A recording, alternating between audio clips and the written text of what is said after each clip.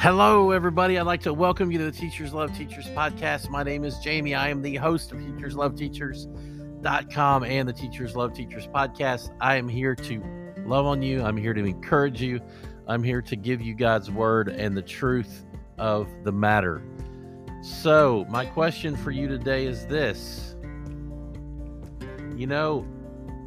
What is it that you want to accomplish as a teacher? There's nothing quite like a mountaintop experience. You've conquered something you doubted you could conquer. It's a physical accomplishment when you do that, but often it's a huge spiritual accomplishment. It's a spiritual win for you. So I want to tell you this. There's a scripture that goes along perfectly with this, and it's called Ecclesiastes 7:8. Just one verse. The end of a matter is better than its beginning, and patience is better than pride. That's out of Ecclesiastes 7:8. Now, let me just tell you this. When it's saying the end of a matter is better than its beginning, hello, let's think about the end of the school year. Woohoo! Let's go! The end of the matter is definitely better than the beginning. First day of school is no picnic. No picnic. It always goes off and is well planned for and is a lot of hard work and requires a lot of patience. But you know what? Patience is better than pride, and those first days of school require a lot of patience and very little. You need to have a lot less pride. As I used to say, or I like to say, I must decrease so he might increase. If you're a first year teacher, you understand how hard beginnings can be.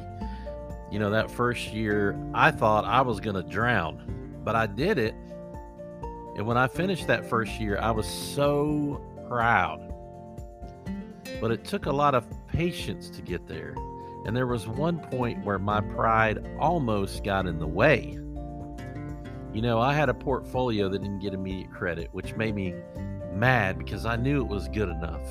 And this was from an outside entity outside the school that was helping me with certification. So, I had to swallow my pride.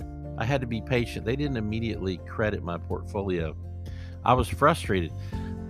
But what did I do?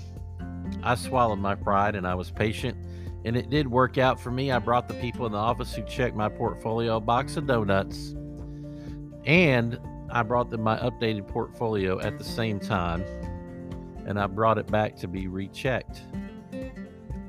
They loved it.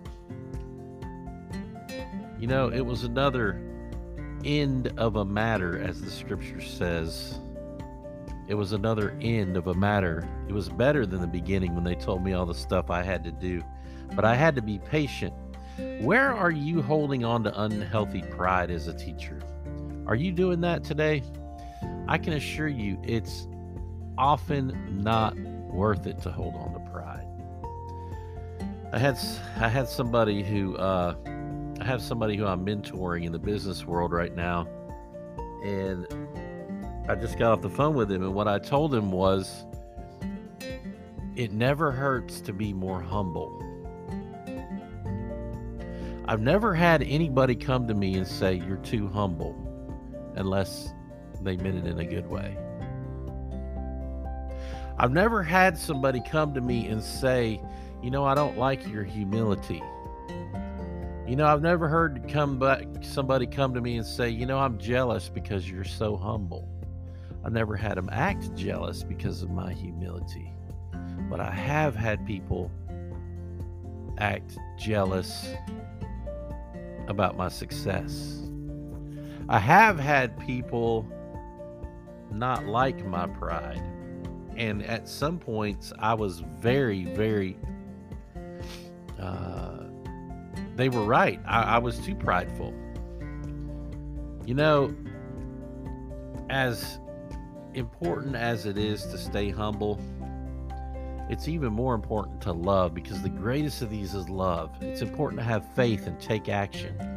The truth is, when you take action and you're faithful, some people are going to not like it. Those people are the ones you really need to be humble with. Let them know you're not perfect. Yes, you are bearing a lot of good fruit because you are patient. You are forgiving. And like I said, I can assure you it's not worth it to hold on to your pride. The solution is patience. The solution is love, forgiveness. We can only get better as a people if we use patience. So thank you for being patient with your students.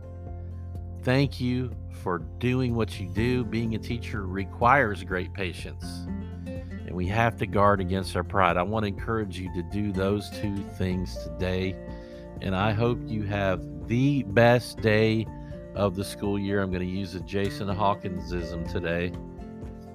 I want you to have the best day of the school year. God bless you today.